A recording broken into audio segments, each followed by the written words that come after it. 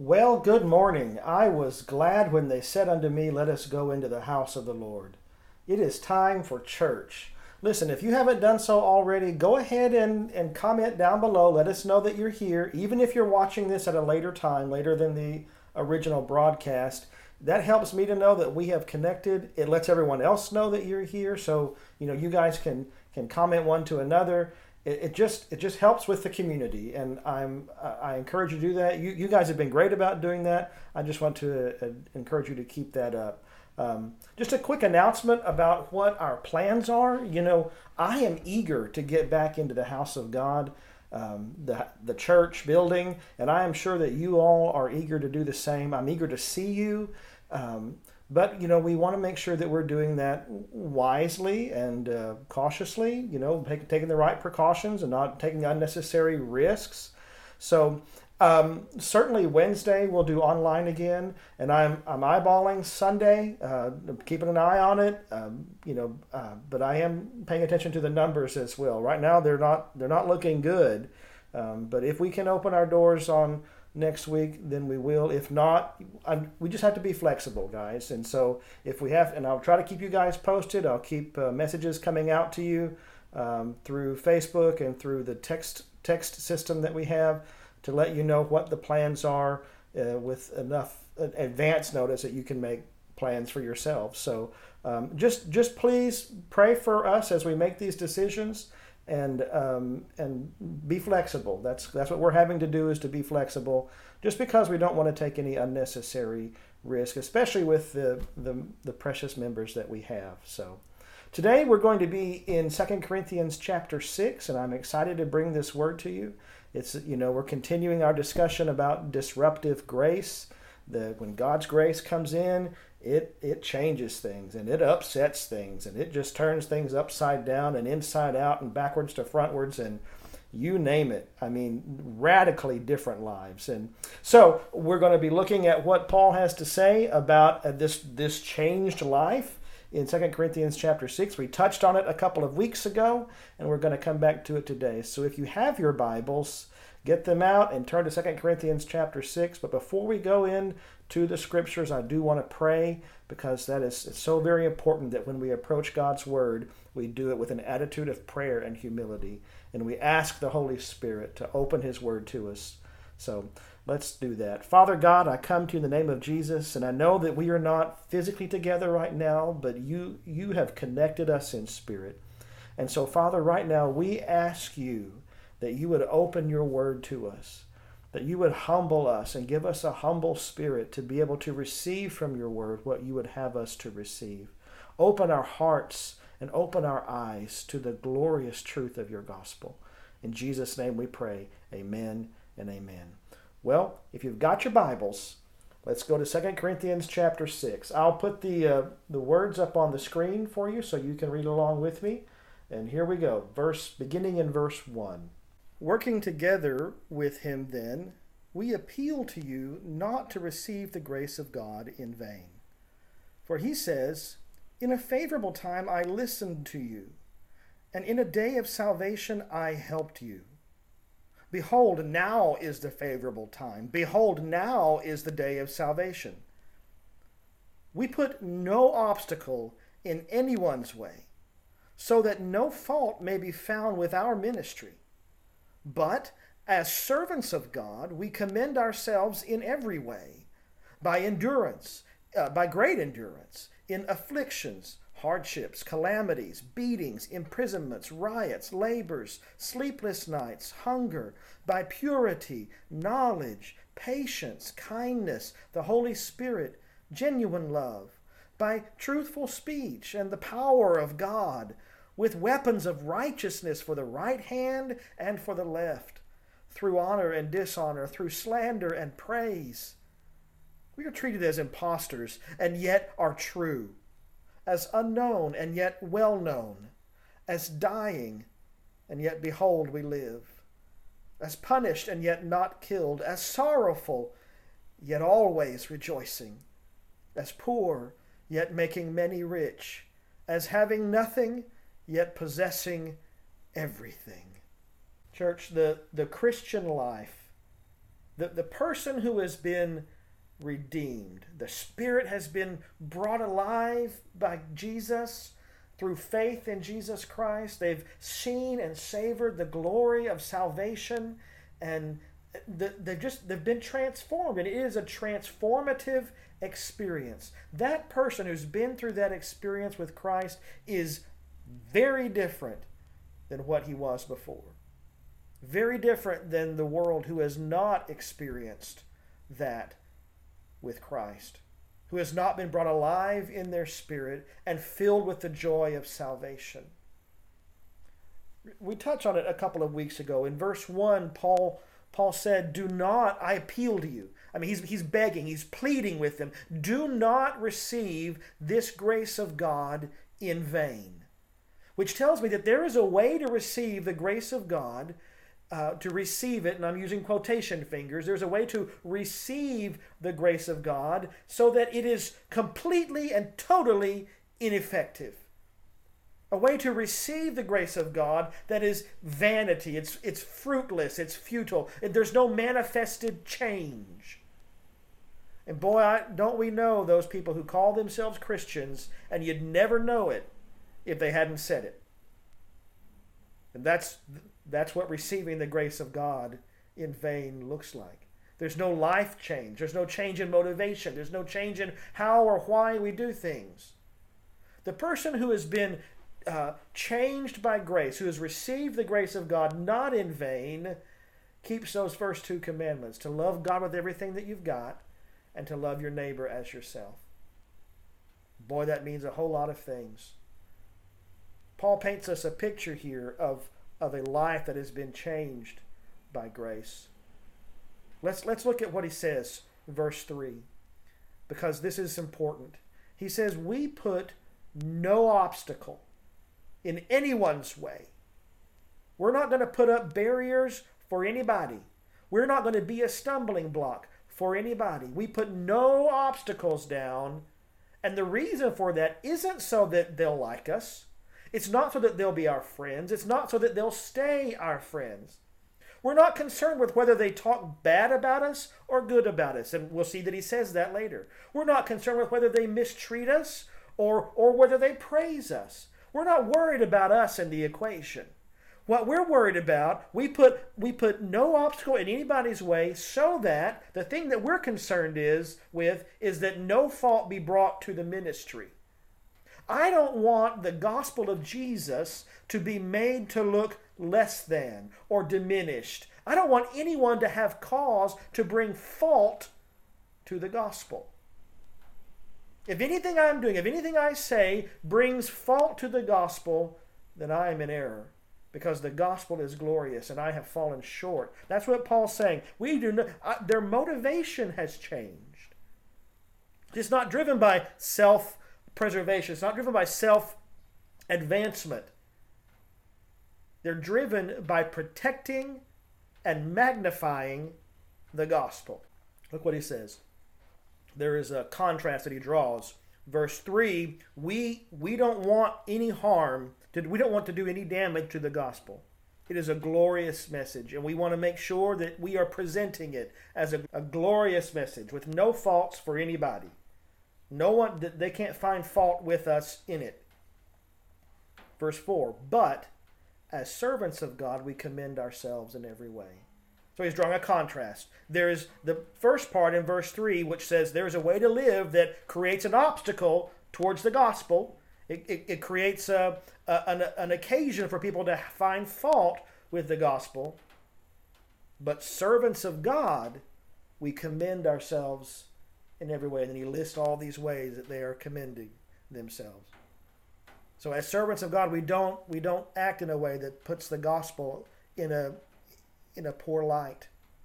He says we commend ourselves through, look at these things, through great endurance, in afflictions, hardships, calamities, beatings, imprisonments, riots, labors, sleepless nights, hunger, through persecution. They were being imprisoned because of the message of hope that they were spreading. They were being beaten because of the glorious gospel of Jesus. And they joyfully submitted to those imprisonments and those beatings. They counted it as a privilege to be able to suffer for the name of Christ, so that the gospel would not be diminished, so that there would be no obstacle in anyone's way, so that there could be no fault found with the message, with the ministry. Yes, I'm willing to die for this message. Yes, I'm willing to be spat on and beaten and face calamities and hardships and imprisonments because this message is that good. It's that true. And I wonder if we were to take a real honest stock of our lives and how we live and the things that motivate us and the way that we treat others, the way that we treat the Lord, the way that we treat our faith. I wonder if we were to take stock of that, an honest stock, how we'd measure up. Do we put an obstacle to the gospel? Are we an obstacle to are we a reason for someone to find fault with the gospel? Verse 6, by purity, knowledge, patience, kindness, the Holy Spirit, genuine love. That sounds a lot like many of the fruits of the Spirit. Jesus said that they would know us by our love one for another. By how we love. So kindness, genuine love, our compassion toward one another, our sacrificial service and giving towards one another, by truthful speech and the power of God. That's the gospel right there. The power of God. Jesus Christ, the power of God unto salvation. That's the gospel. That's how we commend ourselves one to another. Truthful speech. Our yes is yes. Our no is no. We are driven by kindness and genuine love, by purity in knowledge. You remember the scripture that says, whatsoever things are pure and of a good report and are holy, think on those things? What do we put our thoughts to? What do we put our mental energies toward? With weapons of righteousness for the right hand and for the left. So our hands, in our hands we hold weapons of righteousness. Our hands are not idle, but we are actively fighting for the kingdom of God. We are actively fighting for the precious gospel of Jesus Christ. And we'll defend it lovingly and patiently. Verse 8, through honor and dishonor, slander and praise. This is what Paul is saying. It's not about me. It doesn't matter if they honor me, if they lift me up, or they put me down, if they praise me or they lie about me and say bad things about me. As long as the gospel is made to look grand and glorious, that's all that matters. I mean, I'm just going to be honest with you. I struggle with this. I have friends that don't believe in the gospel. And I see them say things and I worry. What are they going to think if I call them out? What are they going to think if I challenge them? And I do it in as lovingly of a way as possible. How are they going to think about me? Am I going to turn them off? Am I going to be an obstacle to the gospel? Look at what he says. We are treated as imposters, like we're fake, and yet we are true. And how true is that today? You know, the world likes to tell us that we're crazy for believing in some invisible God that we can't see or prove. We are treated as imposters, but we are true. This is the truth. Verse 9, as unknown and yet well known.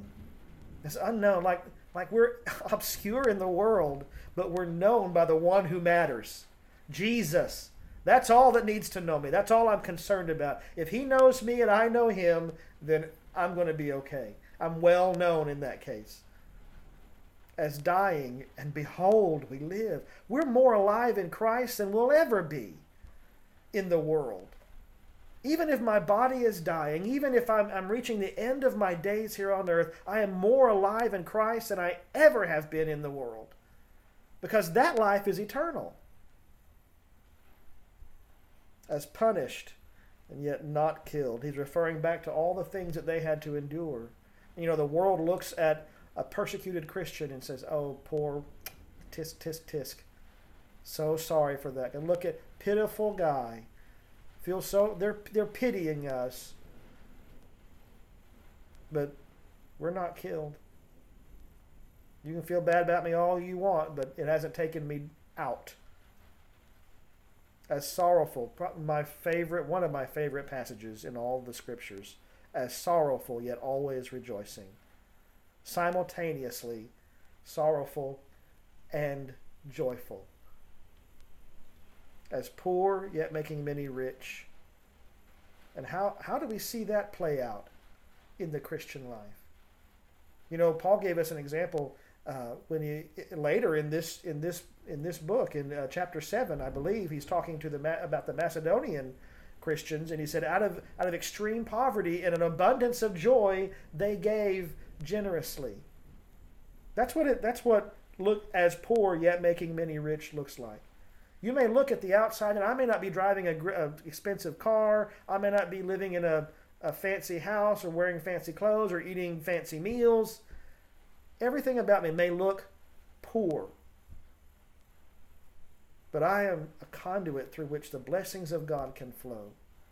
If I can be loving toward one another, I can make many rich. I can make people rich toward God in love.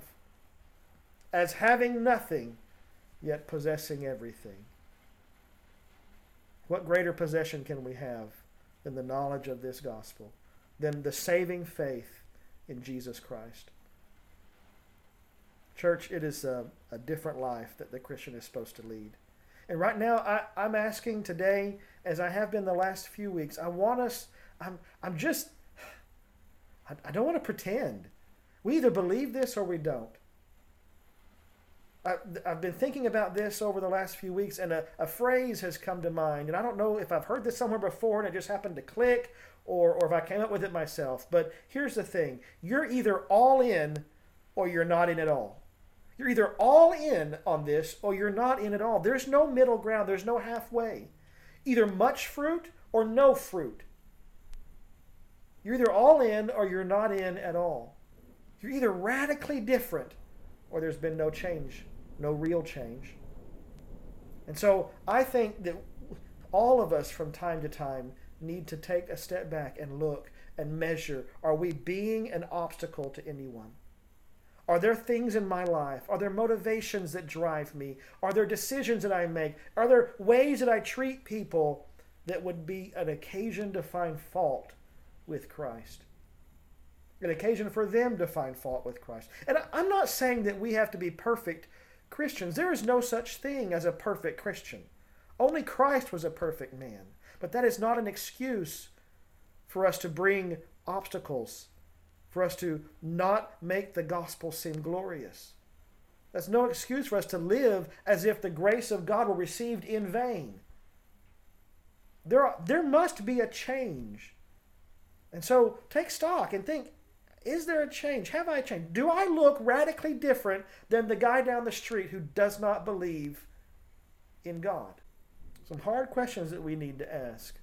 And we need to pray that the Lord would guide us and lead us and open our eyes to those areas in our life where we have made the gospel seem less than, where we have given others an occasion to find fault, not with me, but with Christ, because we profess Him.